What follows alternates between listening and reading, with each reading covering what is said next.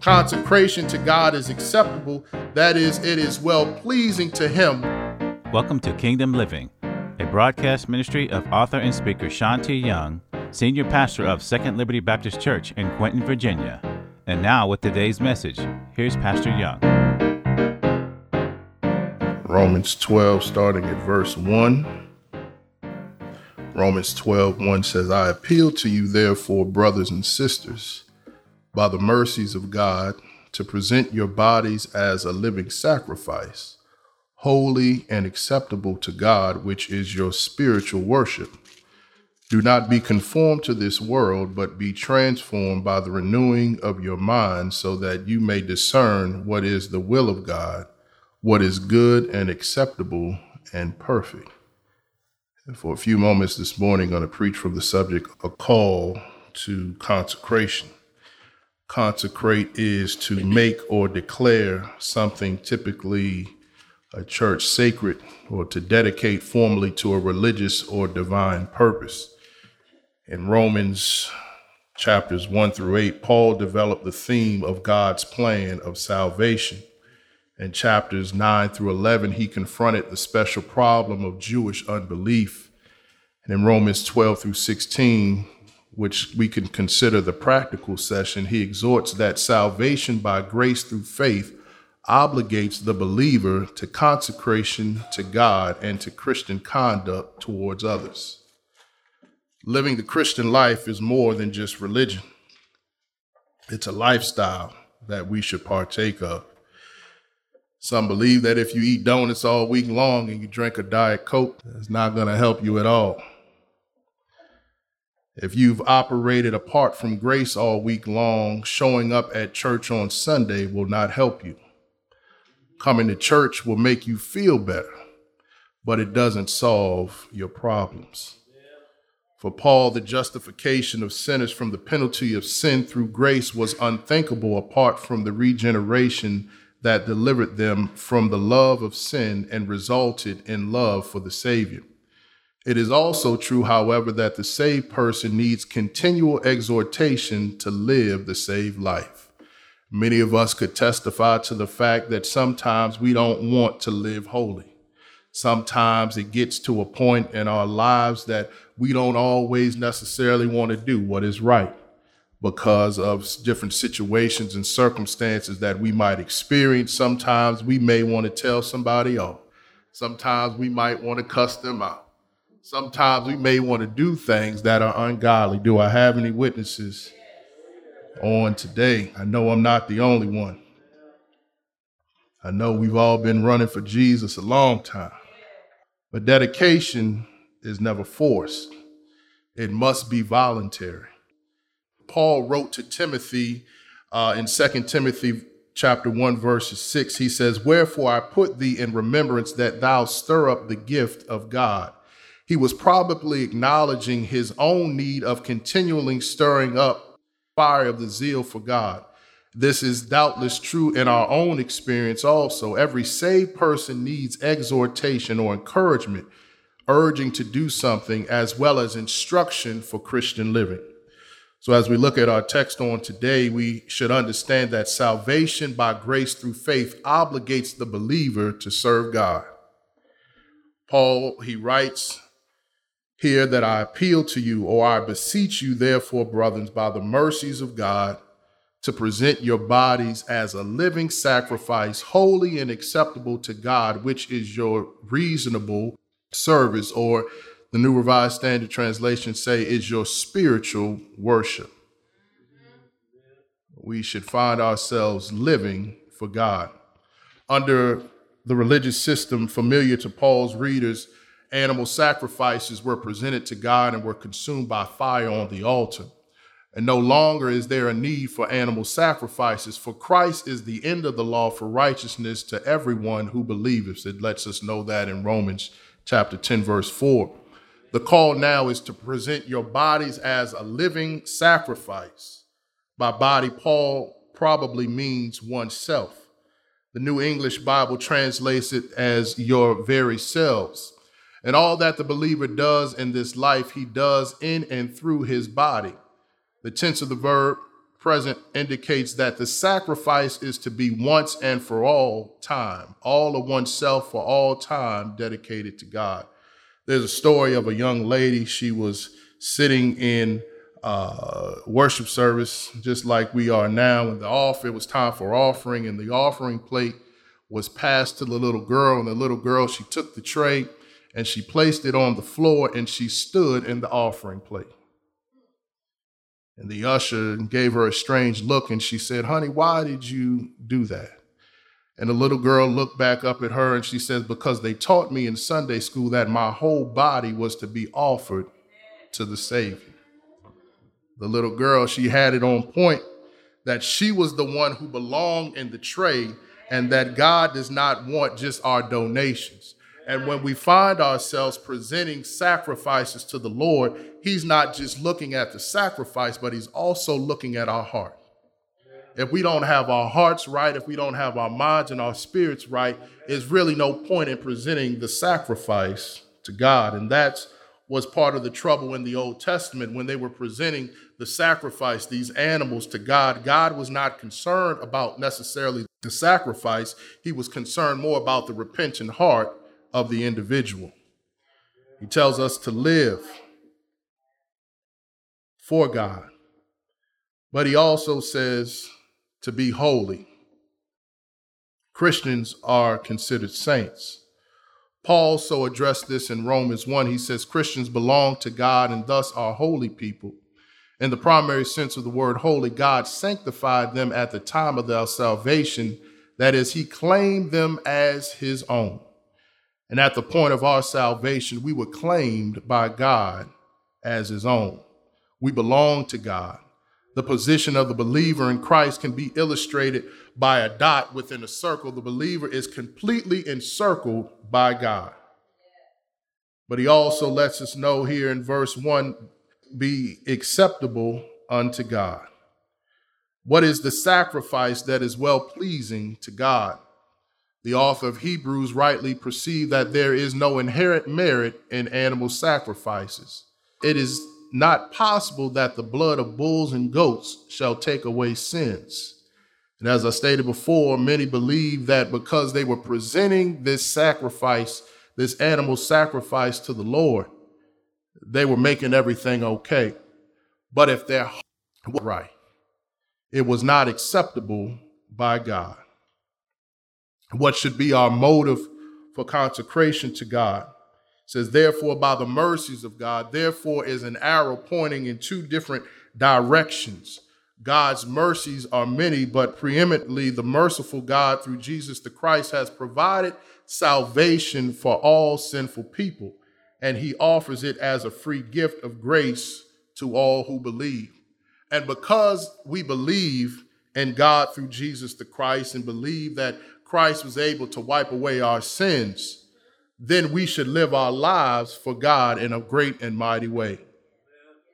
This gift of salvation gives the redeemed the right standing before God. He gives us union with Christ and new life in which the Holy Spirit abides within to give guidance and direction, peace with God, and assurance that he or she will live on eternally with God in heaven.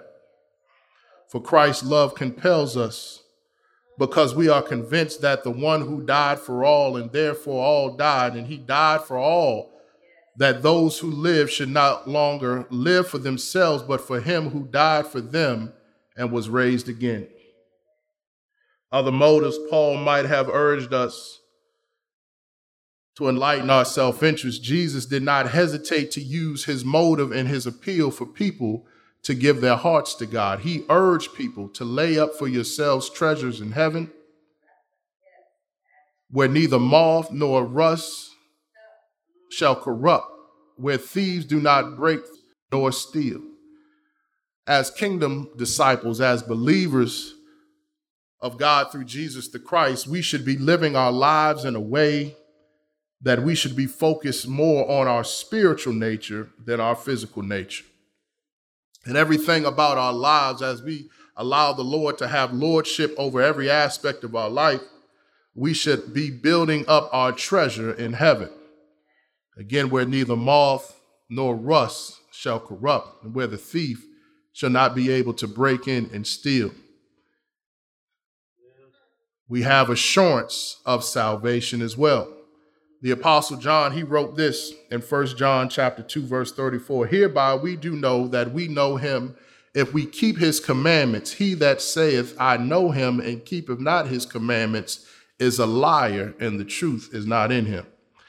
And we say that we are believers of God through Jesus the Christ. If we say that we are kingdom disciples, we should be living our lives in a way that is pleasing unto God. Now, we're not going to always get it right. There are going to be some times where we mess up. There are going to be many times where we mess up, but God forgives us for our sins through Jesus the Christ. And we should know that once we are saved, we are always saved. But we also have to know that because we are saved, we should live our lives in a manner that is pleasing to God. And it lets us know again in 1 John that if we are not keeping his commandments, we might as well be called a liar, and the truth is not in us. People who have not dedicated their lives to God must necessarily lack assurance. They don't know whether they're going to be saved. But there's also power of influence. One cannot have Christian influence unless he or she is a Christian.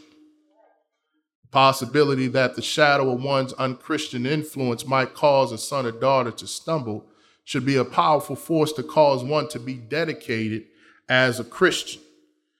Matthew 5:16 says, let your light so shine before men that they may see your good works and glorify your Father which is in heaven. The way that we live our lives, people should see, and we should be able to bear fruit that God is not just working on us, but he's also working through us. And as we live our lives in that manner, we're doing so to glorify God. But also, we see here in our text that salvation by grace through faith determines the believer's attitude toward the world. The writer here in Romans says, do not be conformed to this world, but be transformed by the renewing of your mind, so that you may discern what is the will of God, what is good and acceptable and perfect. And if we took a negative standpoint, looking at don't be conformed to this world or this age, the alternate reading in the Revised Standard Version is an accurate translation. This present evil world or age is contrasted with the coming age in which God's will be done. The tense of the verb means to stop being fashioned or formed by the present world. And we have to know that we are in the world, but we should know that we are not of the world. And we cannot allow the world to fashion or form who we are as believers. We should not allow the world to fashion or form who we are living as believers in Jesus Christ. We have to find ourselves living and being fashioned and formed by the word of God and believing who God says that we are. Phillips, with evident perception, translate, don't let the world around you squeeze you into its mold. This present evil world, Christians are salt and light. The world needs all Christians, all believers, and all Christians. We need the world so that we can show what God is able to do in our life. Jesus' prayer in John, he says, I pray not that thou shouldest take them out of the world, but that thou shouldest keep them from the evil. They are not of the world, even as I am not of the world. So as we become believers in Jesus the Christ, we have to understand that we were taken from the kingdom of the enemy and we were placed into the kingdom of God. And as kingdom citizens, there's a certain way that we're supposed to live our lives. There's a certain way that we're supposed to walk, that we're supposed to talk, that we're supposed to live out our lives so that we're doing all that we can to show the world that God still sits on the throne. We take a positive look at verse 2, again, not being conformed to the world, but being transformed by the renewing of our minds. We should allow God to remold our minds from within. Transform is the same word that's used in Matthew chapter 17, verse 2, and in Mark chapter 9, verse 2, talking about the transfiguration of Jesus. In 2 Corinthians 3:18, it is used as a change of believers into the likeness of Christ from one degree of glory to another. The mind of Christ, which is the goal of the Holy Spirit, has in mind for redeemed people means not only that we think what Christ thinks, but we also that we have the same spirit that Christ had. So as we renew our minds through reading God's word, as we allow the Holy Spirit to guide and direct us, we should have the same mind that Christ had, but we should also have the same spirit that Christ had. Doing all that we can to live for God, doing all that we can to love our neighbors as we love ourselves, doing all that we can to bear fruit that God is still alive and that God still reigns forevermore. The writer here in Romans, he says, I appeal to you, therefore, brothers, by the mercies of God, to present your bodies as a living sacrifice. And when we think about a sacrifice, again, it was presenting an animal to God, which was dead. But if we think about a living sacrifice, that means that we have to die to ourselves each and every day. Each and every day that we rise, we should submit to the Holy Spirit and ask the Lord to lead and guide us, to direct us of who we're supposed to speak to, of what we're supposed to do, or where we're supposed to go. And we should allow him to have rulership over every aspect of our life. And that's how we can live our lives as living sacrifices, holy and acceptable to God, which is our spiritual worship or our reasonable service. It's the least that we could do because of what God did in our lives, because God had grace and mercy upon us. It's the least that we could do because God looked out for us when we couldn't look out for ourselves. God delivered us, God sustained us, and God brought us through so many different things. It's the least that we could do for God. And we're able to do it because we're not being fashioned or formed by this world, this evil world, but being transformed by the renewing of our minds. Each and every day we rise, we have to put on the full armor of God. And we have to ask the Lord to renew our minds each and every day. I don't know about you, but sometimes my mind gets cluttered with the cares of this world. Sometimes I'm thinking about so many different things, but when I think about all the things that God has done in my life, I have to ask him to renew my mind so I'm not consumed with the cares of this world. One proves by experience that God's will is good, that it's acceptable and perfect. The word prove here is the same word used in 1 Peter 1:7 to describe gold that has been tested by refining fire. The experiences of our life prove that God's will is good, a supreme good. In the Beatitudes, Jesus equates happiness with holiness. He says, blessed are the pure in heart, for they shall see God. One who with sincerity of heart serves God will keep on experiencing this reality and his goodness. Consecration to God is acceptable. That is, it is well-pleasing to him. Once we are dedicated to God's will, we'll have some inner peace in our life. One consecrated to God finds that God's will is perfect, that it is mature, and it is complete. Consecration, it works. It brings the highest degree of personal satisfaction and spiritual achievement. To live life in accord with God's will is both wise and good. And such a life's blessing blesses the worshiper. It brings good to others, and it is acceptable to God. And that's what Jesus Christ did when he came down to this earth through 42 generations. He saw that we were in need of a Savior. He saw that he was willing to give his all for us, and he was willing to take his place on the cross. And he was willing because God is so good and his grace and his mercy endures to all generations. He was willing to present himself as a living sacrifice, holy and acceptable to God. And he understood that as he demonstrated that he present himself as a living sacrifice, we too would be able to present ourselves as living sacrifices. He was willing to take our place on the cross. He was willing to have nails put in his hands and in his feet, and he was willing to give up his spirit so we could be in a right relationship with the Lord. But he didn't stop there. He was willing to go to hell for us. And how many of us will be willing to go to the deep depths of hell to save some people that might not even want to be saved?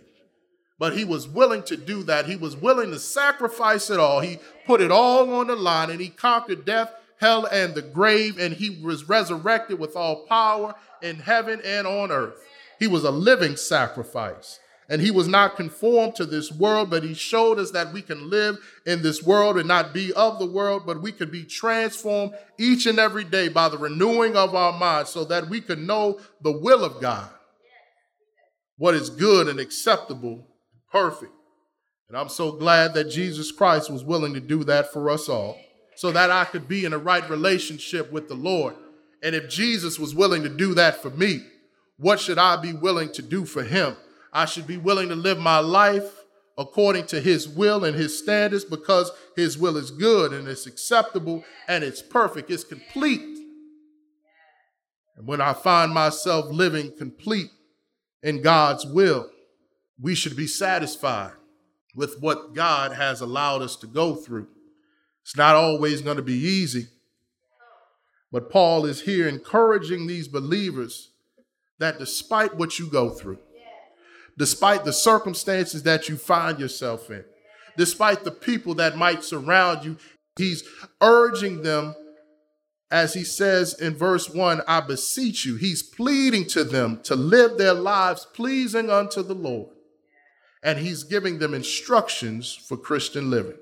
So that's my encouragement for all of us today, that despite the things that we go through in life, there's going to be trials, there's going to be tribulations, there's going to be suffering that we experience. But I encourage you, I'm urging you to live your life as a living sacrifice unto the Lord, holy and acceptable to God, which is the least that we all can do. Not being conformed to this world, but being transformed by the renewing of our minds so that we're able to discern the will of God, that will that is good, that is acceptable, and which is perfect, is complete. And we'll have spiritual maturity and spiritual achievement, knowing that God has worked things out on our behalf. So as we stand across this place on today, we just thank and praise God for all that he continues to do in our life. We trust that today's message has been inspiring and uplifting. Be sure to tune in next time for more of Kingdom Living.